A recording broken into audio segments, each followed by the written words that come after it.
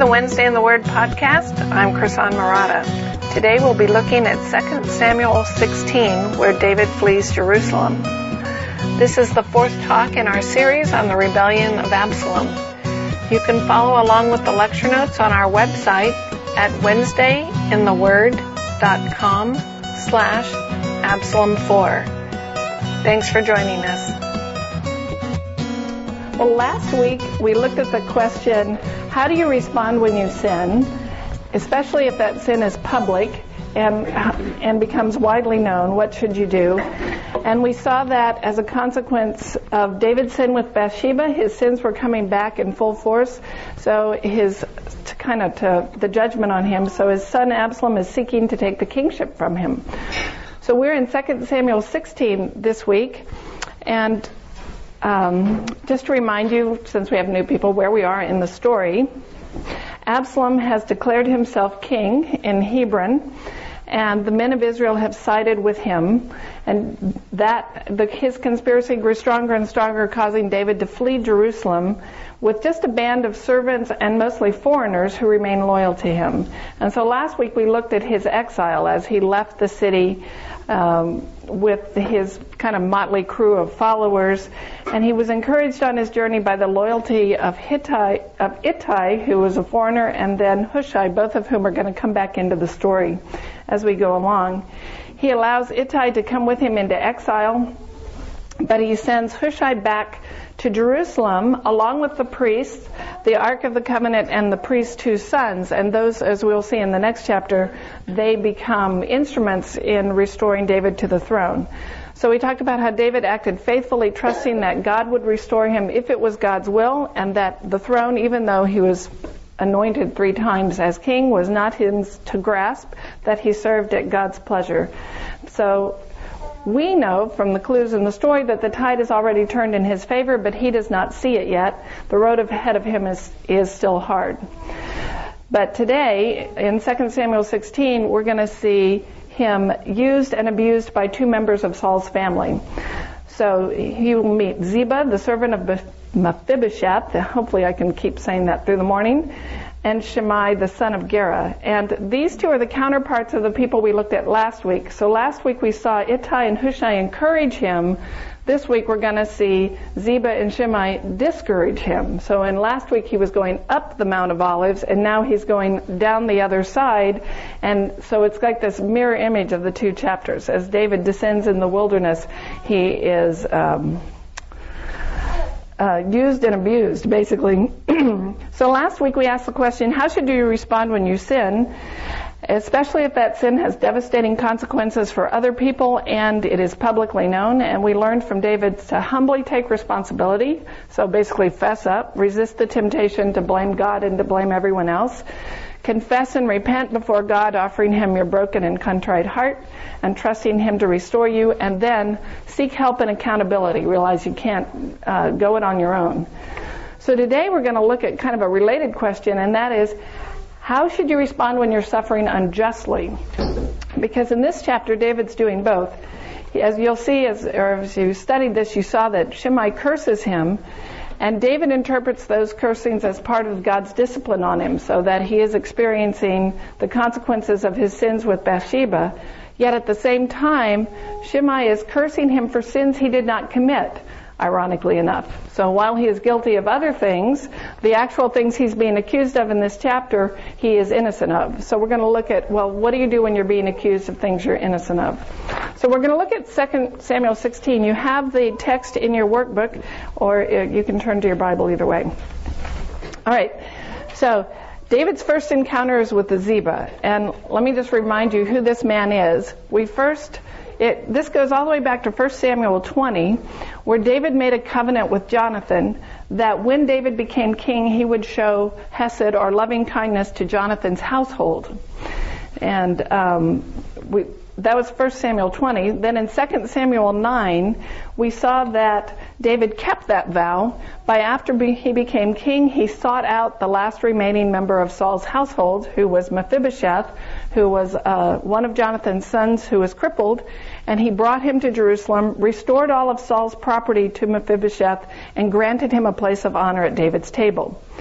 Now Ziba had been Saul's servant, and he was in charge of all Saul's estate until the arrival of Mephibosheth. So in 2 Samuel 9:12 we read, "And all who lived in Ziba's house became Mephibosheth's servants." So you can imagine that didn't sit too well with him. He probably liked being the sole one in control and not the servant of a lame and crippled son. So now he sees an opportunity to gain what he thinks he has lost, and he seizes it. So he's meeting David just after the king has learned that Ahithophel abandoned him and joined Absalom's rebellion.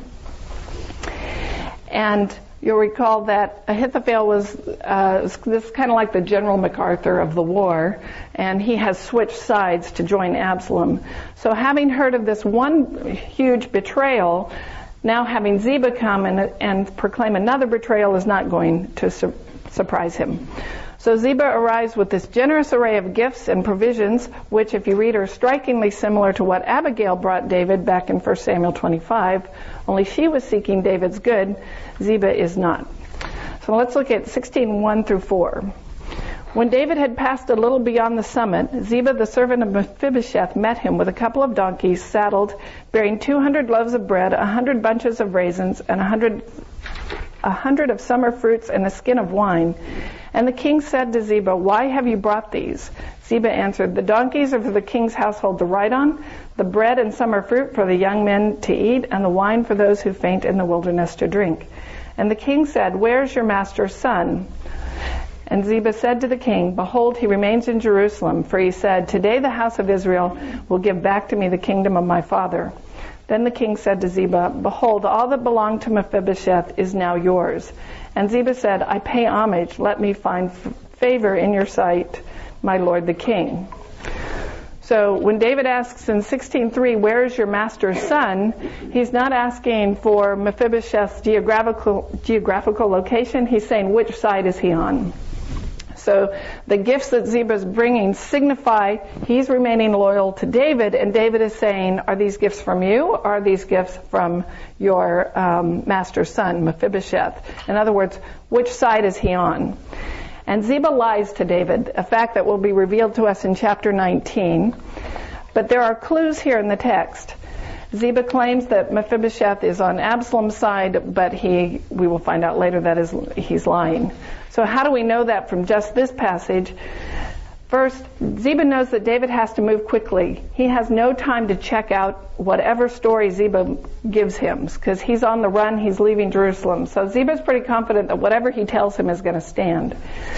But more importantly, why would Absalom restore Saul's throne? I mean, that's kind of patently ridiculous. Absalom, of course, is David's heir apparent. He is trying to stage a coup. And why would he stage a coup and then hand the throne back to a descendant of Saul? Of course he wants the throne for himself. And Mephibosheth can't be hoping just for the restoration of the family property, because he's already got that. David has already given that to him. So he can't be saying, well, Absalom's going to give me back all the property that I lost, because David's already done that. So that ought to have raised suspicions in David's mind. And the other thing that would raise suspicions is, why doesn't Ziba join David in the exile? So if Ziba is loyal to David and his master is not, why would he go back to his master? That makes no sense. He should have been like Ittai, said, here's the provisions I'm bringing you, and let me join you in your flight into exile. But he does not. So that should have also raised a red flag for David. But David's tired, he's vulnerable, he's already been betrayed by a number of people. His son, of course, and one of his top advisors, the men of Israel. So he is swayed by Ziba and gives him control of Saul's estate. And you notice it's only after Ziba gets all that material possession that he then pays homage to the king. He doesn't bow down until 16:4, after he's already gotten what he wanted. Okay, so that's his first encounter. So Ziba is using him to gain back his wealth. Next he encounters Shimei, and if this scene were not so tragic, it would be really comical. I mean, if you think of this as a movie scene, it's pretty amusing. So look at 16:5 through 8.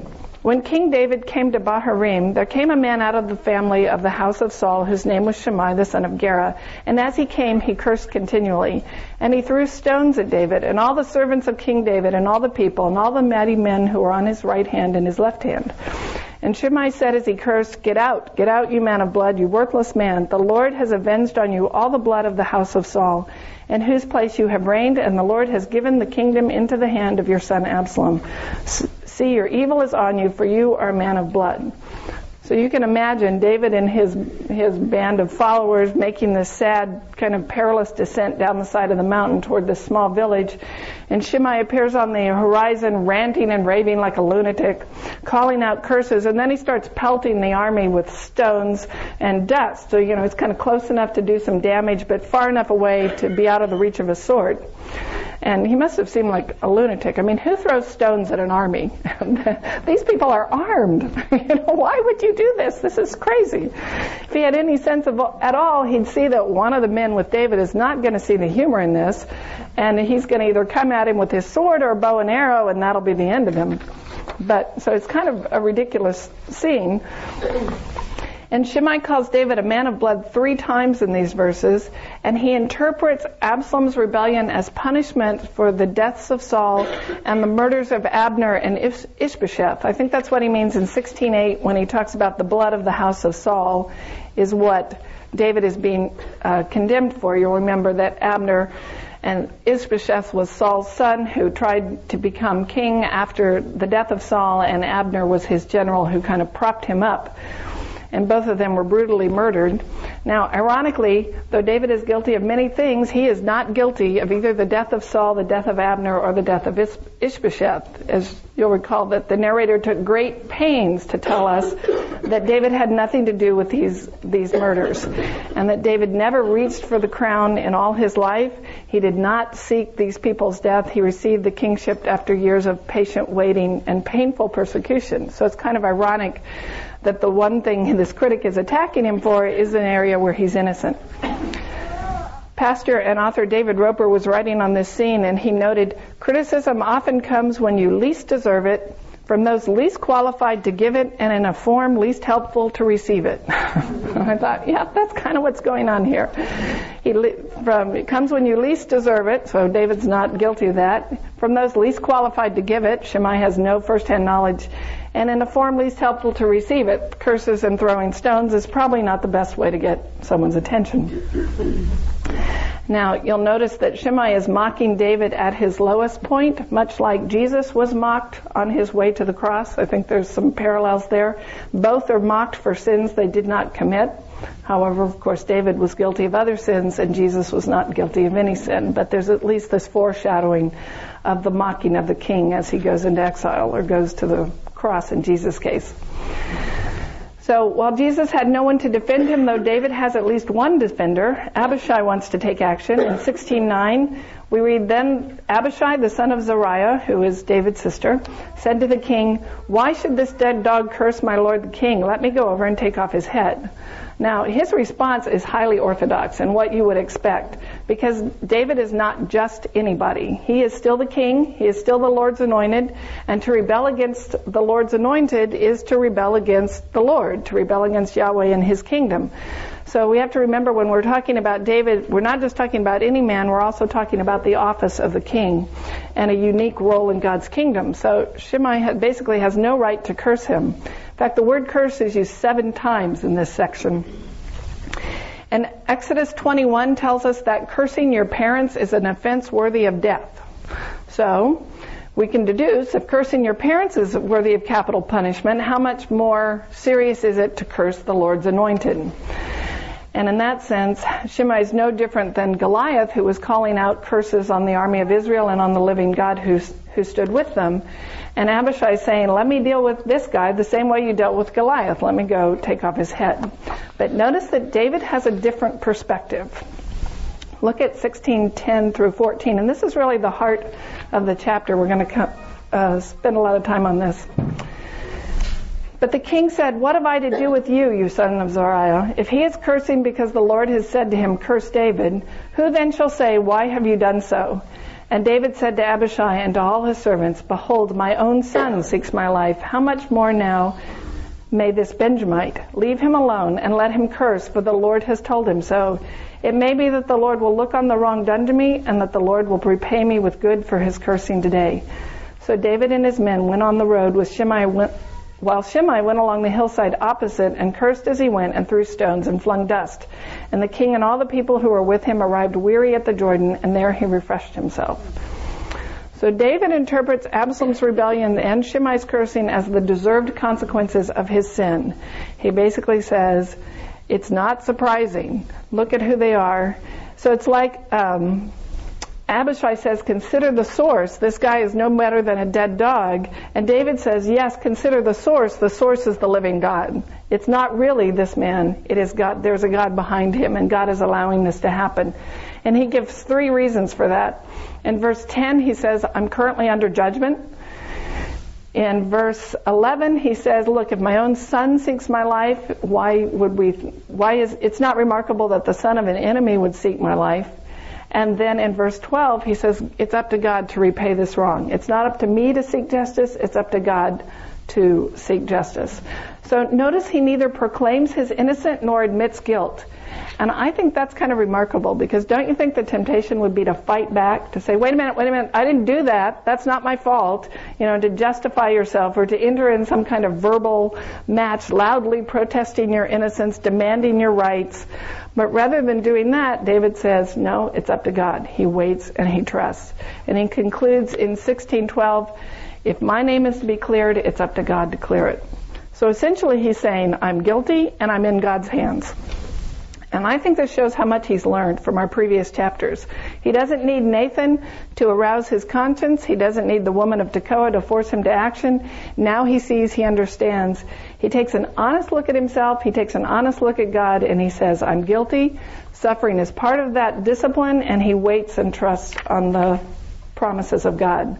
And that's really instructive to me. Too often I think we launch into this war of words, that we have to get every last bit of honor we think is our due and right every last wrong and correct every misunderstanding.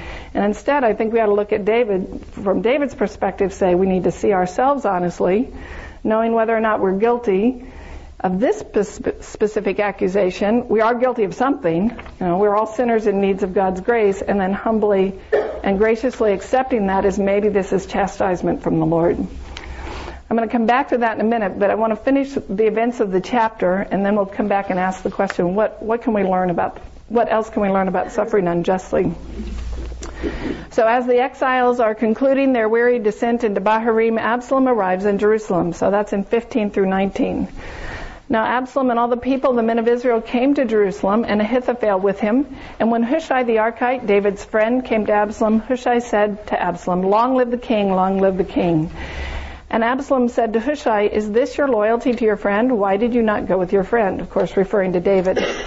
And Hushai said to Absalom, no, for whom the Lord and this people and all the men of Israel have chosen, his I will be, and with him I will remain. And again, whom shall I serve? Should it not be his son? As I have served your father, so I will serve you. So Hushai takes the initiative. Instead of waiting for Absalom to question why he's still at court, he seeks Absalom out and presents himself to the traitor king. And you'll recall that David sent him back as a spy, and he is taking a great risk in joining Absalom's court, because if his true loyalties are discovered, he will face certain death. And most likely not just his death, but the death of his entire household. So this is a very difficult and dangerous job. He is risking everything to serve David. And when he speaks to Absalom, he's kind of the master of doublespeak. He says, long live the king in verse 16 without naming who the king is. So it's like, ooh, which king? And that's unusual. Just how we know that, one of the ways, if you look at 1 Kings chapter 1, that tells the story of another of David's sons who tried to take the throne, Absalom's younger brother, who as David lay dying decided he was going to declare himself king. And in that chapter, the phrase, long live the king, is used, I think it's either 4 or 5 times, and every time there's a name with it. There's always a name. So the fact that there's no name here is kind of unusual, which tells you how Hushai's kind of speaking out of both sides of his mouth. He's saying, long live the king, but he means David. Absalom, of course, thinks that he means Absalom. Then he refers to the king as the chosen one of Yahweh. Well, we know who the chosen one of Yahweh is. It's certainly not Absalom. But Absalom's ego won't let him realize that. And when he says, should I not serve the son just as I serve the father, Absalom hears that Hushai is proclaiming his loyalty to himself, but Hushai most likely means I will serve the father as I pretend to serve the son. So in what I do for the son, I'm really serving the father. So it's kind of the master of doublespeak. Of course, Absalom is taken in by these words, and that brings us to the final scene of the chapter where Absalom makes a decisive and final break with his father. In 20 through 23, then Absalom said to Ahithophel, give your counsel, what shall we do? And Ahithophel said to Absalom, go into your father's concubines, whom he has left to keep the house, and all Israel will hear that you have made yourself a stench to your father, and the hands of all who are with you will be strengthened. So they pitched a tent for Absalom on the roof, and Absalom went into his father's concubines in the sight of all Israel. Now in those days, the counsel that Ahithophel gave was as if one consulted the word of God. So was the counsel of Ahithophel esteemed by both David and Absalom. Now, what's going on here is in those days, possession of the harem was titled to the throne. So when a king died, the question was what happens to his harem, and they became the property of the next king, although from what we can tell in history, it's likely that the new king never actually had relations with any of them. It appears to be more a symbolic transaction or paper transaction.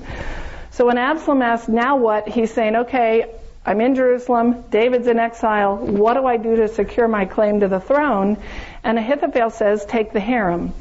Now, he must know that the consequences of that act are devastating. It will fully and finally break the relationship between David and Absalom. At this point, there will be no reconciliation because of those actions. Now, you'll recall that Ahithophel is Bathsheba's grandfather, so perhaps he's giving this advice out of revenge for his granddaughter, or maybe he thinks it's the most politically savvy action to take, or both. In either case, it's an abomination, and there's no possibility of turning back at this point. The bond between father and son will be completely broken. So sleeping with the concubines is sending the message that King David is dead in Absalom's eyes. He is as good as dead. So this is just like the prodigal son in the parable of the prodigal son saying, I want my inheritance, and that means I wish you were dead. Absalom is saying, David is as good as dead to me. And you'll notice, ironically, that it was a sexual sin that started this whole sad chain of events. It was the rape of Tamar, who was Absalom's sister, and Absalom was very angry over that, and now he's essentially committing the same sin against his father. So the sin he was so angry over that against his sister, he now repeats against his father. So while he's acting to fulfill his royal ambitions, we know that the hand of God is behind this, because Nathan the prophet predicted this in 12:11. This is 12:11 and 12. Thus says the Lord, behold, I will raise up evil against you out of your own house, and I will take your wives before your eyes and give them to your neighbor, and he shall lie with your wives in the sight of the sun. For you did it secretly, but I will do this before all Israel and before the sun. So we've seen this before. God is using the actions of the unrighteous to further his kingdom. So we saw this with King Saul when he murdered the priests at Nob's, and he fulfilled the judgment on Eli's household, and we see it again here. Ahithophel is betraying David. Absalom's acting to seize the throne, but we know that this is part of God's judgment. So it may look to David like all is lost, but God is still in control, disciplining and teaching. And I think, well, let's go on. All right, so let's return to our question. What can we learn from this? What can we learn about when you suffer, especially if it's unjustly, how should you respond? And I think the example David gives us is two things. Know who you are and know who you serve. So when you're being treated unfairly, when you're doing right and suffering unjustly, know who you are and know who you serve. And notice that he has repeatedly claimed that he serves at the grace of God, that the kingship was not his to demand, it was not his right to take, even though it had been promised to him. It was a gift, and he serves at God's favor. So last week we saw this in 15:25 and 26, when the priests come to him and they say, We'll go with you into exile, and here's the ark, we'll bring it with us. And he says, carry the ark of God back to the city. If I find favor in the eyes of the Lord, he will bring me back and let me see both it and its dwelling place. But if he says, I have no pleasure in you, behold, here I am, let him do to me what he seems good. He says, I serve at God's pleasure. And then again in 16:12, we see this today, when he says, it may be that the Lord will look on the wrong done to me, and that the Lord will repay me with good for his cursing today. So what he's saying is, what matters to me is my relationship to God. He knows he's the youngest son of a nobody who stood to inherit nothing, and yet God chose him and blessed him and gave him this incredible gift of the kingship, and he did nothing to earn it. So he's ultimately saying, who am I? I am a servant of God. I'm a man after God's heart. I serve at his favor. And like everyone else, he's a sinner in need of grace. Now it's interesting, some of you, Peter picks up this same theme in his first letter, and a few years ago we went through 1 Peter, so some of you may remember this. But in 1 Peter 2:19 and 20, he says, for this is a gracious thing, when mindful of God, one endures sorrows while suffering unjustly. For what credit is it if when you sin and are beaten for it, you endure, but if when you do good and suffer for it, you endure, this is a gracious thing in the sight of God.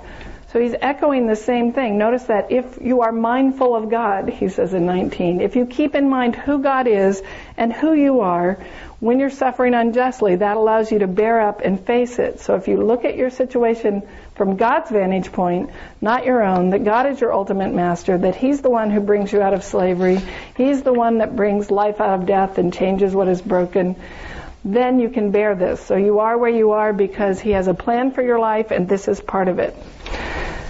Peter adds to that, basically, serve unconditionally.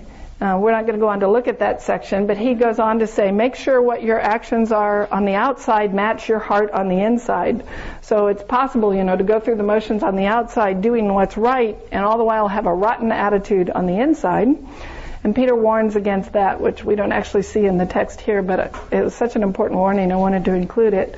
So he basically says, know who you are, know who you serve, and serve unconditionally. Make sure that when you obey, it looks on the outside the same as it does on the inside, because God examines your heart.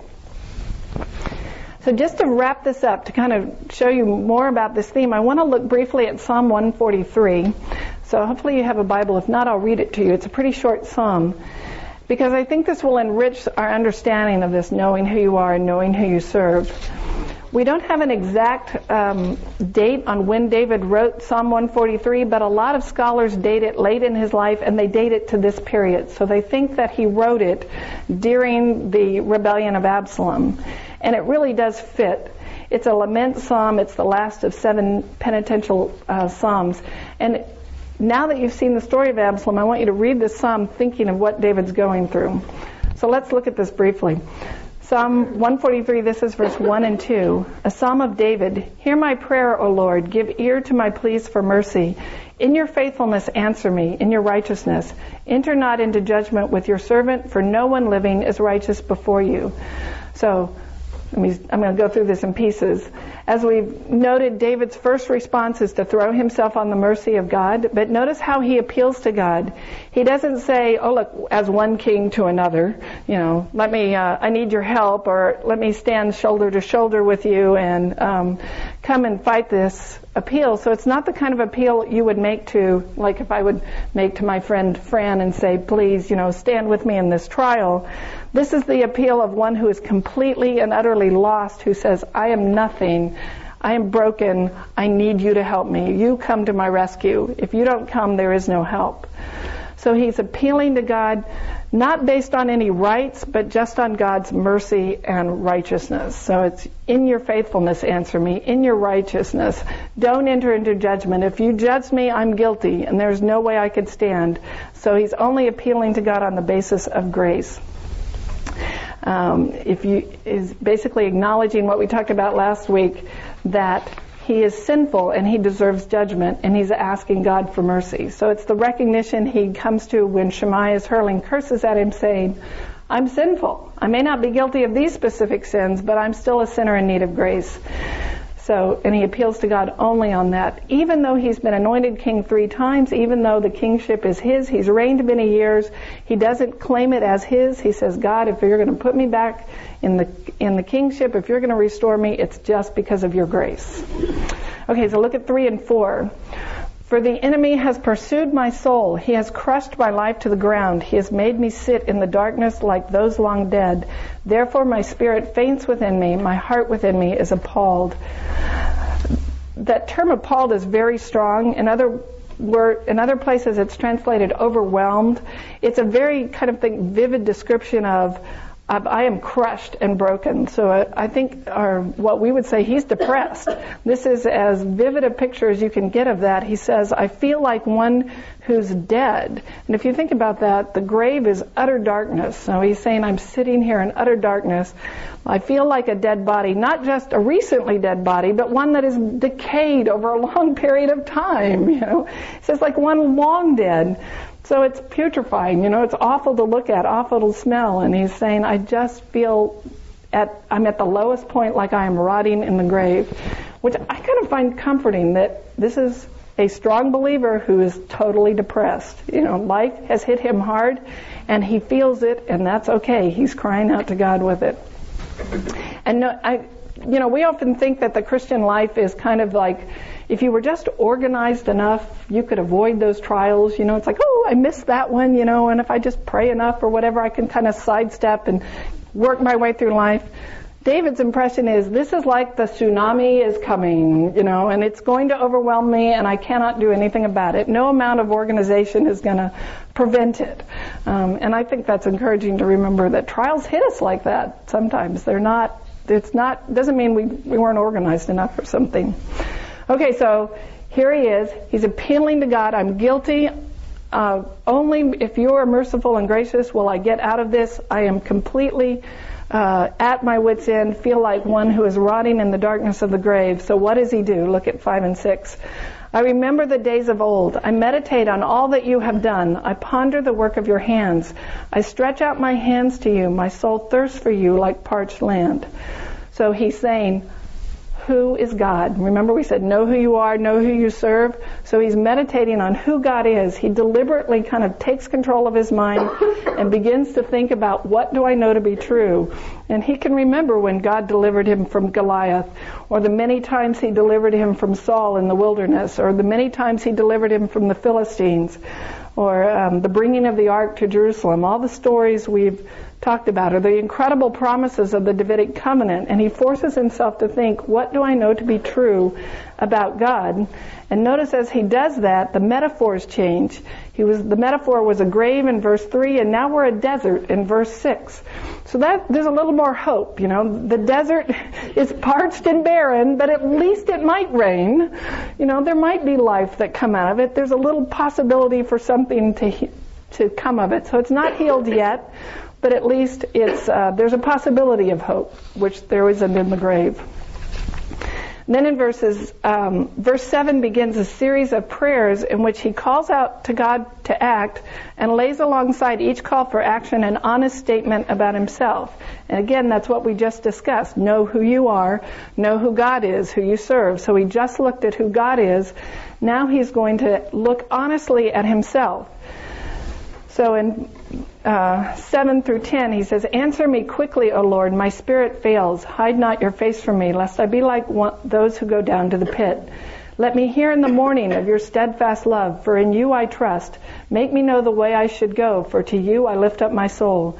Deliver me from my enemies, O Lord. I have fled to you for refuge. Teach me to do your will, for you are my God. Let your good spirit lead me on level ground. So you can see the answer me quickly is the request. My spirit fails is the honest statement about himself. So he's saying, I'm dead. I can't do this on my own. I need you. Hide not your face from me is the request, lest I be like one who got into the pit. Then in 8, let me hear in the morning of your steadfast love is another request. The corresponding statement about himself is, for in you I trust. So he's kind of wrestling with who he is, who God is, asking God to meet him there. And as he does, notice how the metaphors kind of move a little more hopeful. So now we're talking about the morning. In the morning, let me hear of your steadfast love. That suggests there's going to be another day. He's going to make it through this dark night, and the dawn will come, and eventually he will see it and find it. So again, he's like, there's a little more hope. Make me know the way I should go implies, well, maybe I'll live through this. Deliver me from my enemies. Again, he's got a hiding place in God. He's got a place to go. And then finally, let your Spirit lead me on level ground. So now he's imagining he's out of the pit. He's back to level ground, and that life will go on, and that God will have taken him there. So it's as he remembers who he is and who God is, he begins to cling to that faith, asking God to deliver him, and that's what kind of moves him out of the darkness into hope and life again. So know who you are, know who you serve.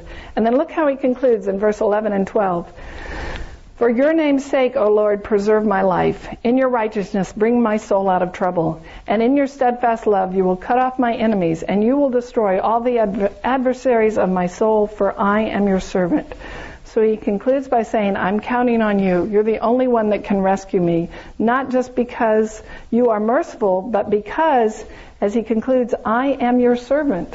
So he knows, think about what he's gone through. He has taken an honest look at himself, and he has said, yes, I'm guilty. Yes, I'm sinful. I deserve your judgment. But just as it is true that his spirit fails, his heart is appalled, his life is crushed to the ground, he can say, I am your servant. That's who he is. He's not just someone in despair. The confidence of the psalm is, I serve the living God. I'm a child of his, and God will not let his children fail. He will get them through. And I think that's our point of hope. So when you're suffering, whether it's just or unjust, whether it's deserved or undeserved, know who you are, know who you serve. Yes, I'm sinful. I make stupid mistakes. I say thoughtless things I deeply regret. But I also know I am God's servant, that he loved me in spite of myself, even when I was sinful. He promised to save me when I was, all of us, when we were sinners and could do nothing to get ourselves out of sin, he sent his son to die for us. So if he loved us enough to die for us while we were his enemies, now that we're his children, won't he get us through whatever this dark night is? And that's the place of resolution, that I know who God is. He's a loving, merciful Father who loved me when I didn't deserve it. And now that I'm adopted into his family, won't he get me the rest of the way? It's the same argument Paul makes in Romans 5, where he says, what takes more love, to love your enemy or to love your child? And if it takes this much love to love your enemy, but only this much to love your child, well, think about what God's done. He loved us when we were enemies. So if he's done that, now that we're his children, don't you think he loves you enough to get you the rest of the way home? And that's what David is saying here. I know who my God is. I know who I am. Yes, I'm a sinner, but I am also his child. And that's the promise for us. Now, as I said, it's the promise if you are a child. If you are not yet a child of God, all you have to do is ask. There are basically only 4 steps to saving faith, and these should be familiar to you. They're things we've seen in David in these chapters. First, recognize that you're sinful. So, like David, you're guilty. You're not the person you should be. You have done the things you shouldn't have done and left undone the things you should have done. So recognize you're sinful is the first one. Recognize that left to yourself, you cannot make yourself better. So there's no amount of trying hard, doing right, of kind of sticking your courage to the sticking place and going forward that's going to solve this. So first, you're sinful. Second, you can't get out of that problem by yourself. Third, that God owes you nothing. So there's no divine spark inside you that requires God to save you. I think all of us kind of secretly believe that heaven just wouldn't be quite the same if I wasn't in it, So he just had to save me. No, there's nothing that requires him to save us. So you're sinful, you can't solve that problem on your own. God is not required to save you. And then finally, just trust that because of the death and resurrection of Jesus Christ, God will forgive you and God will make you holy. And all that David is asking him to do for him, God will do for you. All you have to do is ask. All right, let me pray for us to close this, and then I'll give you a chance to ask some questions.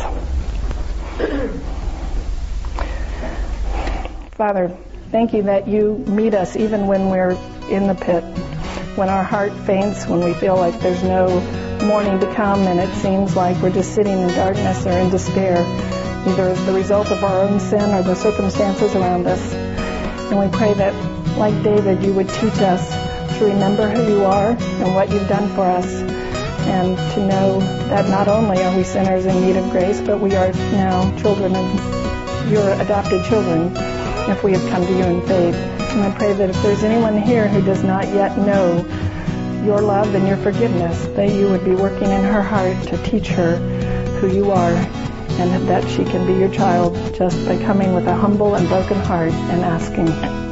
In Jesus' name, amen.